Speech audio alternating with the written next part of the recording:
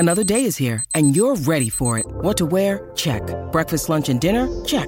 Planning for what's next and how to save for it? That's where Bank of America can help. For your financial to-dos, Bank of America has experts ready to help get you closer to your goals. Get started at one of our local financial centers or 24/7 in our mobile banking app. Find a location near you at bankofamerica.com/talktous. What would you like the power to do? Mobile banking requires downloading the app and is only available for select devices. Message and data rates may apply. Bank of America N.A., member FDIC. What's up, Raider Nation? Matt Holder with Silver and Black Pride here. We've done it, guys. We've got through the summer, and the NFL season kicked off yesterday, and the Las Vegas Raiders open up with a quote-unquote away game against the Los Angeles Chargers this Sunday. I know I can't wait for this weekend, and I'm sure you can't either, but before all that, we've got to go over the news for the week, the first injury report of the season, and of course, answer your mailbag questions, so let's get to it. I'll start with a few roster transactions as the Raiders added wide receiver Keelan Cole and offensive lineman Alex Bars to the practice squad on Tuesday. Both Cole and Bars were in Las Vegas for training camp, but obviously didn't make the final 53-man roster. Now they're back with the Silver and Black, and defensive tackle Kyle Peko was also signed to the practice squad this week, making it 15 out of 16 P-Squad players who were with the team during training camp. In corresponding moves, undrafted rookie edge defender Zach Van Valkenburg was released from the practice squad, and Matali Gurman, who signed at the beginning of the month, was placed on the practice squad injured list. Speaking of the practice squad, DJ Turner spent all of last season there, but managed to make the team's 53-man roster at the end of training camp this time around. Turner spoke about his journey recently and weighed in on his versatility and role in special teams during a press conference this week. Special teams is as important, if not more important, than any other phase of the game. Especially in this level, you got to be able to do everything, Turner said. So, I spent some time back there returning, but I also tried to hone in on being a gunner, being a guy on kickoff. Even if I had to go on a couple of front lines for the kick return and block, I tried to take all of those and be the best at all of those because you never know. They might need you to fill in right here 1 week, might need you to fill in there 1 week. I feel like versatility in all 4 phases of special teams is big for everybody, not just myself. Just versatility on special teams. I'm sure just being a returner won't be enough because, we have plenty of returners on the roster or plenty of guys that can go back there and do just that. Just being able to be moved around and, like I said, make yourself as available as possible for the special teams coaches.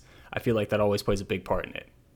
That's a good philosophy for Turner to have, seeing as he is towards the bottom of the receiver rotation, so special teams will keep him on the roster, and his mindset going into the season is perfect as well.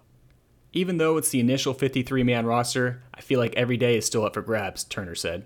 You got to go out there and you got to compete and be your best every day because, like I said, the nature of the business is you never know. So just going to continue to work and continue to get better every day. So, he's clearly saying all of the right things. Now it's just about keeping up that mentality over the next 18 or more weeks. Rookie defensive tackle Matthew Butler also spoke to the media this week and shared his thoughts on the team's trip to the Hall of Fame.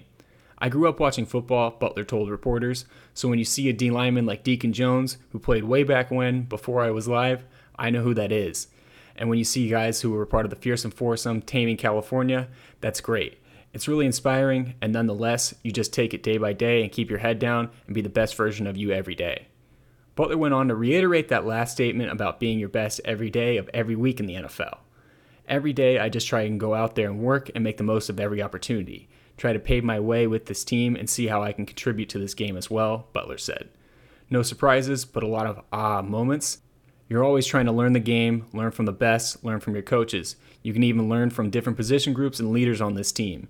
Learn just how to carry yourself day by day and things like that. A few good quotes from some young guys to get you guys fired up for the season, baby. I also wanted to share a few roster rankings to give you guys a little bit of extra motivation for the season. Granted, we aren't the ones out there playing, but you know what I mean. The first comes from The Athletic's Mike Sando as he pulled 5 NFL executives and had them rank every roster in the AFC.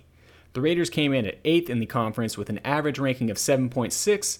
However, there was quite a bit of volatility among the execs as Vegas was ranked as high as 3 by one of them and as low as 11 by another. Pro Football Focus was next up as they slated the Silver and Black as the 21st best roster across the entire league, citing the offensive line as their biggest reason why. Here's to proving some people wrong this season. Before we move on to the injury report, I just want to rattle off a few quick notes about the Raiders and around the league. The first is our season-long Pick'em Challenge at Silver and Black Pride. It's back for another season, so if you haven't signed up already, go to our website, search for the Pick'em Challenge, and follow the instructions in the article. Looking forward to competing against you guys this season. The Raiders hosted a few players for visits this week, the majority of them being linebackers. On Friday, backers Alec Ogletree and Reggie Ragland, who have both played for defensive coordinator Patrick Graham in the past, were in Vegas, and so were defensive backs TJ Carey and Jaron Williams. You might remember Carey from his days with the Raiders back in 2014 to 2017. And then on Wednesday, the Raiders brought in another linebacker in Jamie Collins, who spent the beginning of his career in New England. According to ESPN's Adam Schefter, former Las Vegas Raiders president Dan Ventrell has landed a new job as the executive vice president of the WWE, and Ventrell will be reporting the WWE Chief of Content Officer, none other than the game himself, Paul Triple H Levesque. Pro Football Network's Aaron Wilson tweeted out that the Steelers will be retiring former running back Franco Harris's number when the Steelers take on the Raiders on Christmas Eve. The game will also serve as the 50th anniversary of the infamous Immaculate Reception, where Harris scored the game-winning touchdown. That'll do it for the news this week, and the injury report has a lot of good news for the Raiders, as it's bare. On Wednesday and Thursday, not a single player on Las Vegas's roster was on the injury report, including star tight end Darren Waller, who had a hamstring injury, but now is reportedly okay. While we're on the topic, Pro Football Talk's Mike Florio reported Thursday that contract talks between the Raiders and Waller's new agent, Drew Rosenhaus, have been progressing, and the goal is for the two sides to reach an agreement before Sunday's season opener. As for the Chargers injury report, cornerback J.C. Jackson hasn't practiced yet as he recovers from ankle surgery, and he will reportedly be a game-time decision this Sunday. Jackson did get his walking boot off this week, which was seen as a big hurdle he needed to cross to be able to suit up against the Raiders. That's something to monitor over the next couple of days. Backup tight end Dylan Parham also hasn't practiced with a hamstring injury, and backup running back Isaiah Spiller was listed on the report with an ankle, but has been a full participant. And that'll do it for the injury report. Here we go, mailbag time. And as your weekly reminder, to have your questions answered on a future show, either tweet them at me, AdamHolder95, or email them to sbpquestions1@gmail.com, AdamHolder95 on Twitter, or sbpquestions1@gmail.com. First question, what's the Raiders' offense going to look like if the offensive line can't pass block? With a frowny face. And not even an emoji, like the old school two dots with the semicolon, or the colon, I guess, and then the half parentheses, which I have respect for, and I appreciate it. Bring me back to my old T9 text days. But what's the offense going to look like if the O-line can't pass block? I think it's going to look a lot like what we saw in the Hall of Fame game, where they ran a lot of screens to the running backs. That was one thing that I noticed that really stood out to me about McDaniels' game plan, and that one was they ran a ton of screens to just about every running back that was out there, probably partially because they were trying to evaluate them. But I think that'll probably be a big part of the game plan to try and invite those pass rushers up the field and then dunk it over their heads to a guy like a Josh Jacobs, maybe a Brandon Bolden, and even Amir Abdullah, who I think is emerged as a kind of a surprise during the preseason here.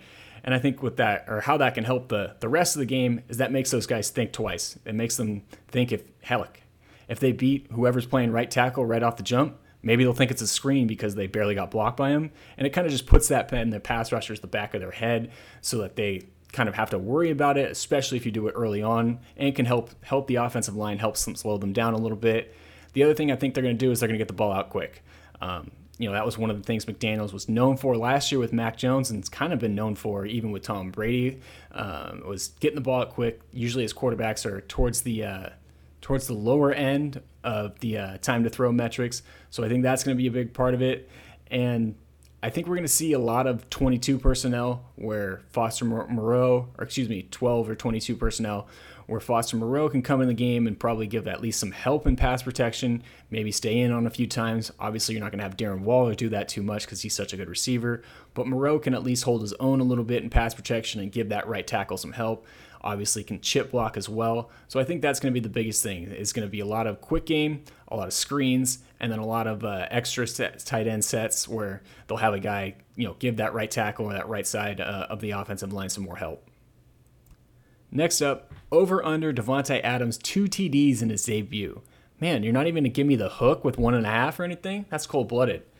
I mean, if you're going to make me do 2, I'll say under, just because obviously if he gets 2, it's a push, and 3 would be a lot. I mean, I know we're all hopeful for him, and I would love it if he had 3 touchdowns, but that's a lot for an NFL game. So I think he'll probably get 1. I think they'll try and feature him. They'll try and obviously, target the guy that they paid a bunch of money to in the offseason. So I think he'll get 1, but more than 2, that'd be pushing it. That's a lot. Even with the if J.C. Jackson can't play, I think the Chargers DBs are good enough that they're not going to let him get entirely loose. I think Brandon Staley will have a game plan to take him away at least, and then the pass rush, which we were just talking about, could play a factor too. But I feel like he'll have 1. I feel like he's going to get 1 against the Chargers and make us happy.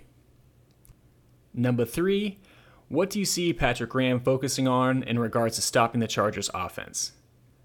3 things: pass rush, and pass rush. I think one of the biggest deficiencies on the Raiders defense that I'm sure you all know is the secondary, which can be a little bit worrisome with a couple $20 million wide receivers and Mike Williams and Keenan Allen.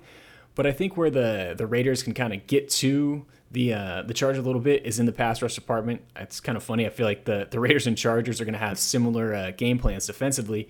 So I think they can take advantage of the Chargers' right tackle. Last year it was Storm Norton, who Max Crosby abused. This year it's going to be Trey Pipkins, who was a little bit better, but not a whole lot. So I think they'll try and overload that right side, maybe see some twists and stunts so that Graham can manufacture some pressure as well. And that's one of the things with Justin Herbert is he's obviously a great quarterback and a great player. He's not good under pressure. I think when I was writing an article earlier this week, I was doing some research on the PFF grades and all that good stuff.